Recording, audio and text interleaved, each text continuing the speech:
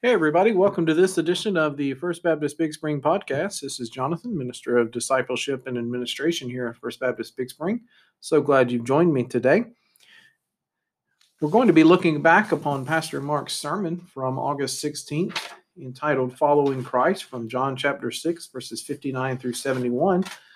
I'm going to go back and read verses 66 through 70 from John chapter 6. So if you have a Bible out in front of you, I encourage you to go there. We'll get there in just a few minutes. John chapter 6, starting in verse 66. If you were here on Sunday and have been this year many times, we are working our way through the Gospel of John. Pastor Mark has been preaching through the book of John this year in a series called The Jesus Story. We're looking at how the life of Jesus was lived here on earth, what it means to be a follower of Jesus, some of the things that we've been talking about on this podcast. It's an amazing book of the Bible. And so I'd encourage you, if you haven't been a part of our worship services, you can go back and watch those on our church website, fbcbigspring.org, under live stream and sermon archives. Everything is posted there. Also on our YouTube channel and our Facebook page, just search First Baptist Church, Big Spring, Texas, and that will pop right up for you. But today we're going to look back at this idea of following Christ. John chapter 6, if you remember at the beginning, the story of the feeding of the 5,000, many folks are following Jesus at this point, and they're being amazed by some of the things that are going on. They have been fed with bread and fish, and the crowds are continuing to grow, and people are following after Jesus. But what we see as we walk through the rest of this chapter is that slowly people are kind of pushing back a little bit and walking away. Because we're getting to the point as we walk through this chapter, and it comes to a head here with what I'll read here in a minute. Many are realizing that they don't actually have a real commitment to Jesus, but they were simply there for the benefit. They were simply there to get the things from Jesus, like free meal. But what we begin to see here at the end is Jesus tells them this life is not going to be easy. Just because you're a believer doesn't mean everything's going to go away and all the things are going to work out perfect for you. And he's trying to shift their focus here from physical bread to himself, the Messiah. He's trying to shift their focus off of what God can do for them and to who God is. And many are pushing back upon that. They're walking away because they weren't willing to obey when it got a little bit difficult. They had simply come to Jesus to get something from him, but when things began to get hard, they just gave up. They wanted to be followers, but they didn't really want to be committed. There are believers like that today that like to come and see what they can get from Jesus. And maybe they're here many Sundays, but they're not actually committed. When things get hard, they run away. When things get hard, running away should be the last thing that we do. We should run even harder towards Jesus, because that's the point at which we realize we need completely to be trusting in him, not running away from him. When the things are hard, like Jesus said was going to happen, we need to run completely to Jesus, not run away from him and try to figure out, well, why is Jesus doing that? Well, he's just doing exactly what he said he was going to do. And we see this happen among people that were following Jesus. And then we see this amazing conversation between Jesus and his disciples in John chapter 6, starting in verse number 66. John chapter 6, starting in verse 66. After this, many of his disciples turned back and no longer walked with him. So Jesus said to the 12, "Do you want to go away as well?" Simon Peter answered him, "Lord, to whom shall we go? You have the words of life, and we have believed and have come to know that you are the Holy One of God." Jesus answered them, "Did I not choose you, the 12, and yet one of you is the devil. He's talking about Judas, obviously. He spoke of Judas, the son of Simon Iscariot, for he is one of the 12 and was going to betray him. We'll read just a little bit into Peter's answer there in John chapter 6. Peter's telling us a couple things. Number one, we're in this, Jesus. We're not going to turn away. We're not going to go back. We fully trust and 100% have placed our faith and loyalty and devotion to you. We're not running away. We're here. We're not like those people that are traveling back down the road away once the blessing stopped. We are here. We are with you. We're going nowhere. But the second is a more literal understanding of that. Literally, they didn't have anywhere else to go. They'd walked away from constant time with their families to fully and completely follow Jesus. They'd given up their careers in many cases, some lucrative. They had given up their possessions. They moved away from their hometown and their familiar settings. They literally had nowhere else to go. Jesus had told them this is how it's going to be, and they had bought into it. And Peter is simply stating the fact, Jesus, where else could we go? Where else could we go? We're with you. We're here. We're not going anywhere. When times get tough, we need to be able to go to Jesus. There are going to be trials and challenges in your life. Things are never going to go exactly like you would like them to go. There was a pastor. He ended up being a pastor. He started off as a lawyer. His name was E.M. Bounds, Edward McKendry Bounds, born August the 15th, 1835 in Missouri. His father was a county clerk in Shelbyville, Missouri, but his father died when E.M. was only 14 years of age. But he wanted to follow his father's footsteps somewhat, so he became a lawyer. And in 1859, he'd been a lawyer for several years, but he decided that he was no longer going to argue cases in front of judges and juries. He was going to use his power of persuasive speech to share Jesus with others. And so he was going to enter into ministry. It was not going to be an easy ministry. You know about the United States history in the 1850s and 1860s. It was a time of great turmoil leading up to and during the Civil War. His home state of Missouri was a hotbed for things that were going on at that time. Many denominations in America at that time actually split over this issue of slavery and the Civil War. The denomination he was a part of, the Methodist Episcopal Church, did so, split into a northern branch and a southern branch. Southern branch predominantly supported slavery, at least the right to that. And that was where he was a part of in Missouri. He joined that southern branch, but he was ardently against slavery. He saw it as anti-gospel, as not being something that was in line with the teachings of Christ, as a loving your neighbor and providing for them. And it was something that he was adamant about. But because of where he lived, he felt like this was the place that he was going to be, and that caused some issues for him. In Missouri, the Union Army came in right around the start of the Civil War and asked all members of the Methodist Episcopal Church of the South to sign loyalty oaths to the Union, and they began to take over property, including church buildings and parsonages where pastors lived. But Pastor Bounds refused to sign an oath of loyalty to the Union, not because he was against the Union, but because he said he was already a U.S. citizen, and he refused. He said, I should not have to reauthorize some loyalty oath that I've already agreed to.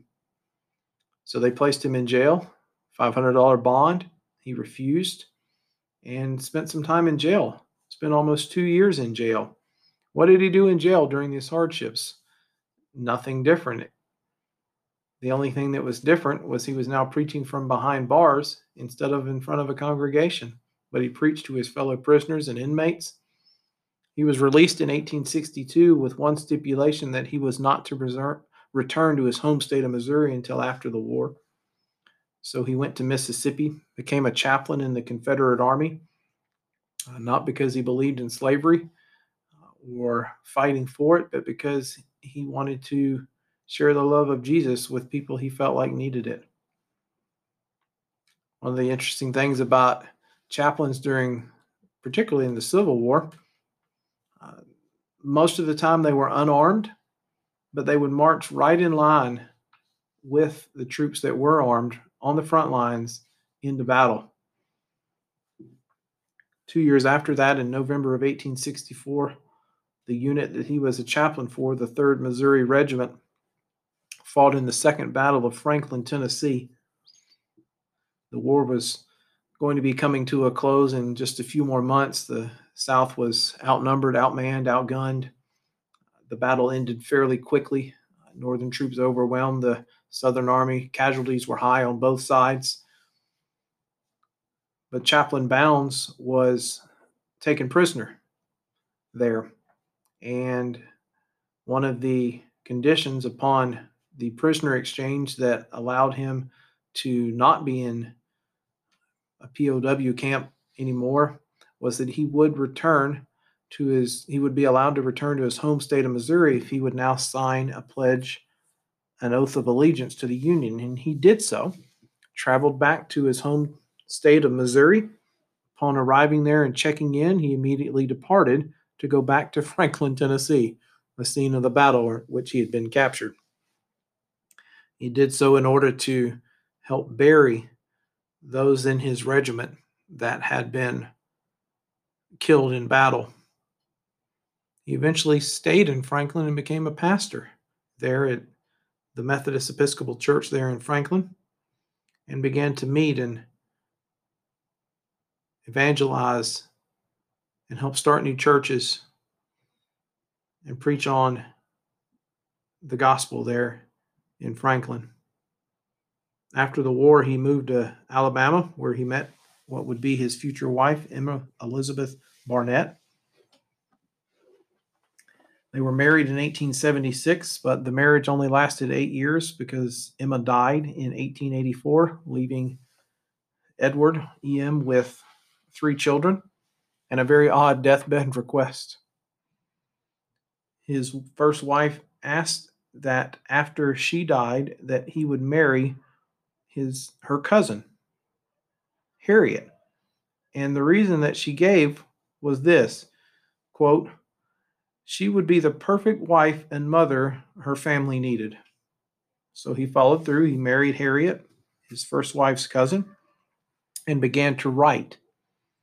Some of the writings that we have today from him are collected in a 1-volume book, typically titled The Complete Works of E.M. Bounds on Prayer, 9 books collected together.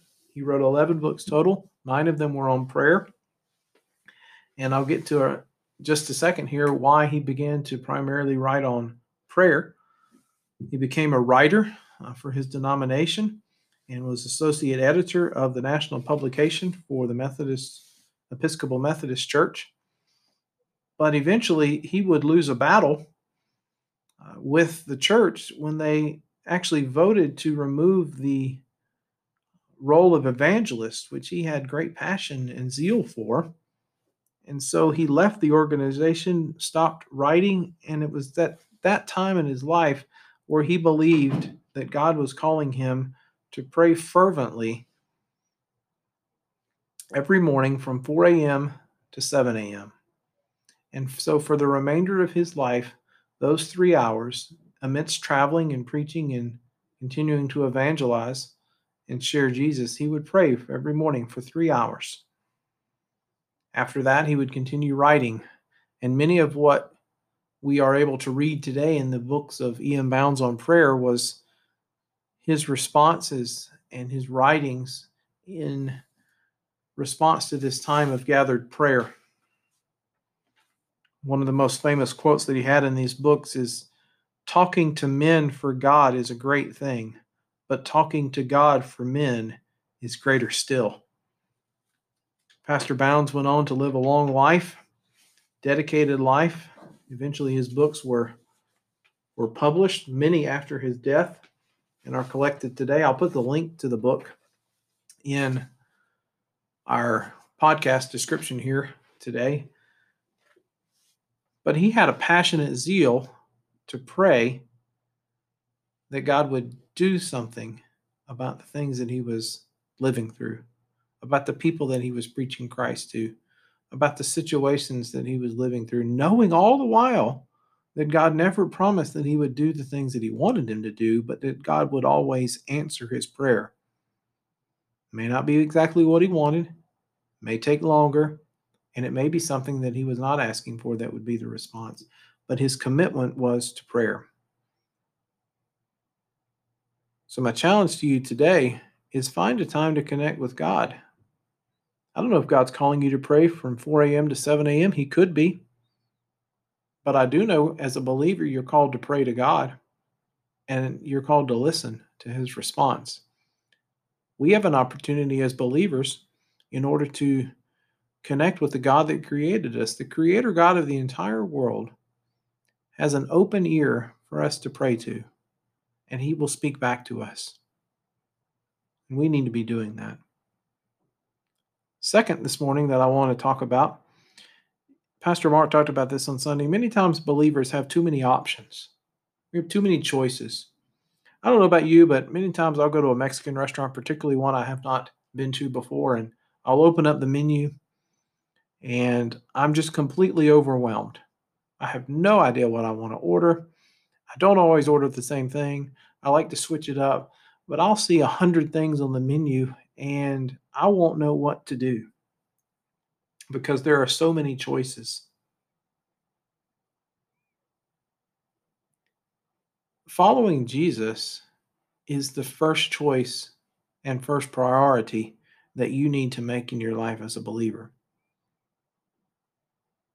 There are a lot of things you can do in life. There are a lot of things you can do on a daily basis. There are a lot of things you can continue to do.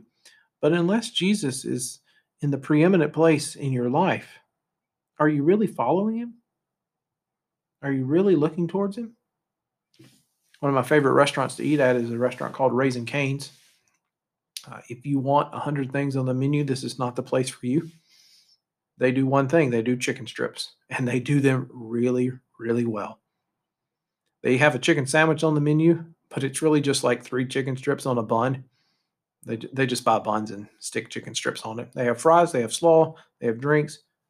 That's it. That's all they have. Their slogan is one love. They love making really, really good chicken strips. That's their one thing.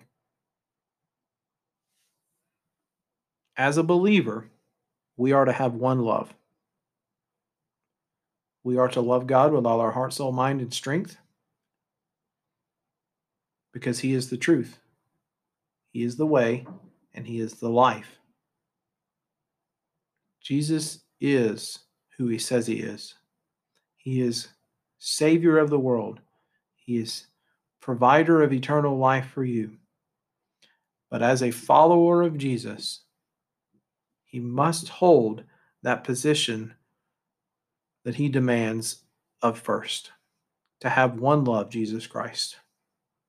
There's a book by a guy named Kyle Idleman called Not a Fan, and it talks about this idea of not simply being a fan of Jesus, someone that sits in the stands and cheers him on, and says, "Good job, I'm happy, things are going well," but what it means to be a follower of Jesus, not simply a fan.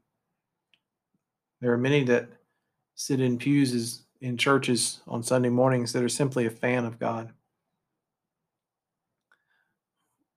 They're there, but they're not really there. They're there as long as things are going well for them. They're there as long as they're getting their way. They're there as long as as they don't have something better on the menu for them. It's not who Jesus wants. It's not what he wants us to be as a believer. He wants us to have one love, Jesus Christ, fully devoted all into him, an attitude like Peter's that says, where else could we go but to the Lord? Where else could we go? My second challenge to you today, go to the only one that has the power to save. Go to Jesus. Place him in the right place in your life, which is first. All other things should come behind. What are we going to do with that?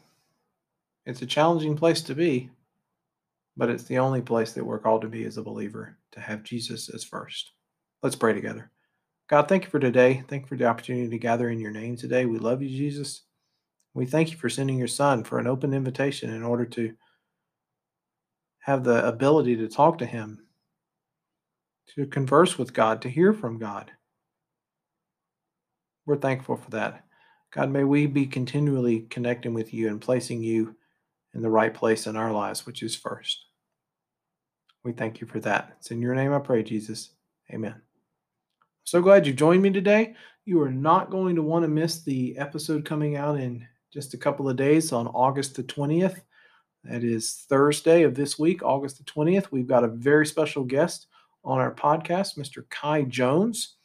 Kai is a Master of Divinity student at Midwestern Baptist Theological Seminary in Kansas City, Missouri. Happens to have grown up in our church here. His parents, Dana and Tammy, still members here, as well as his grandfather, Clem.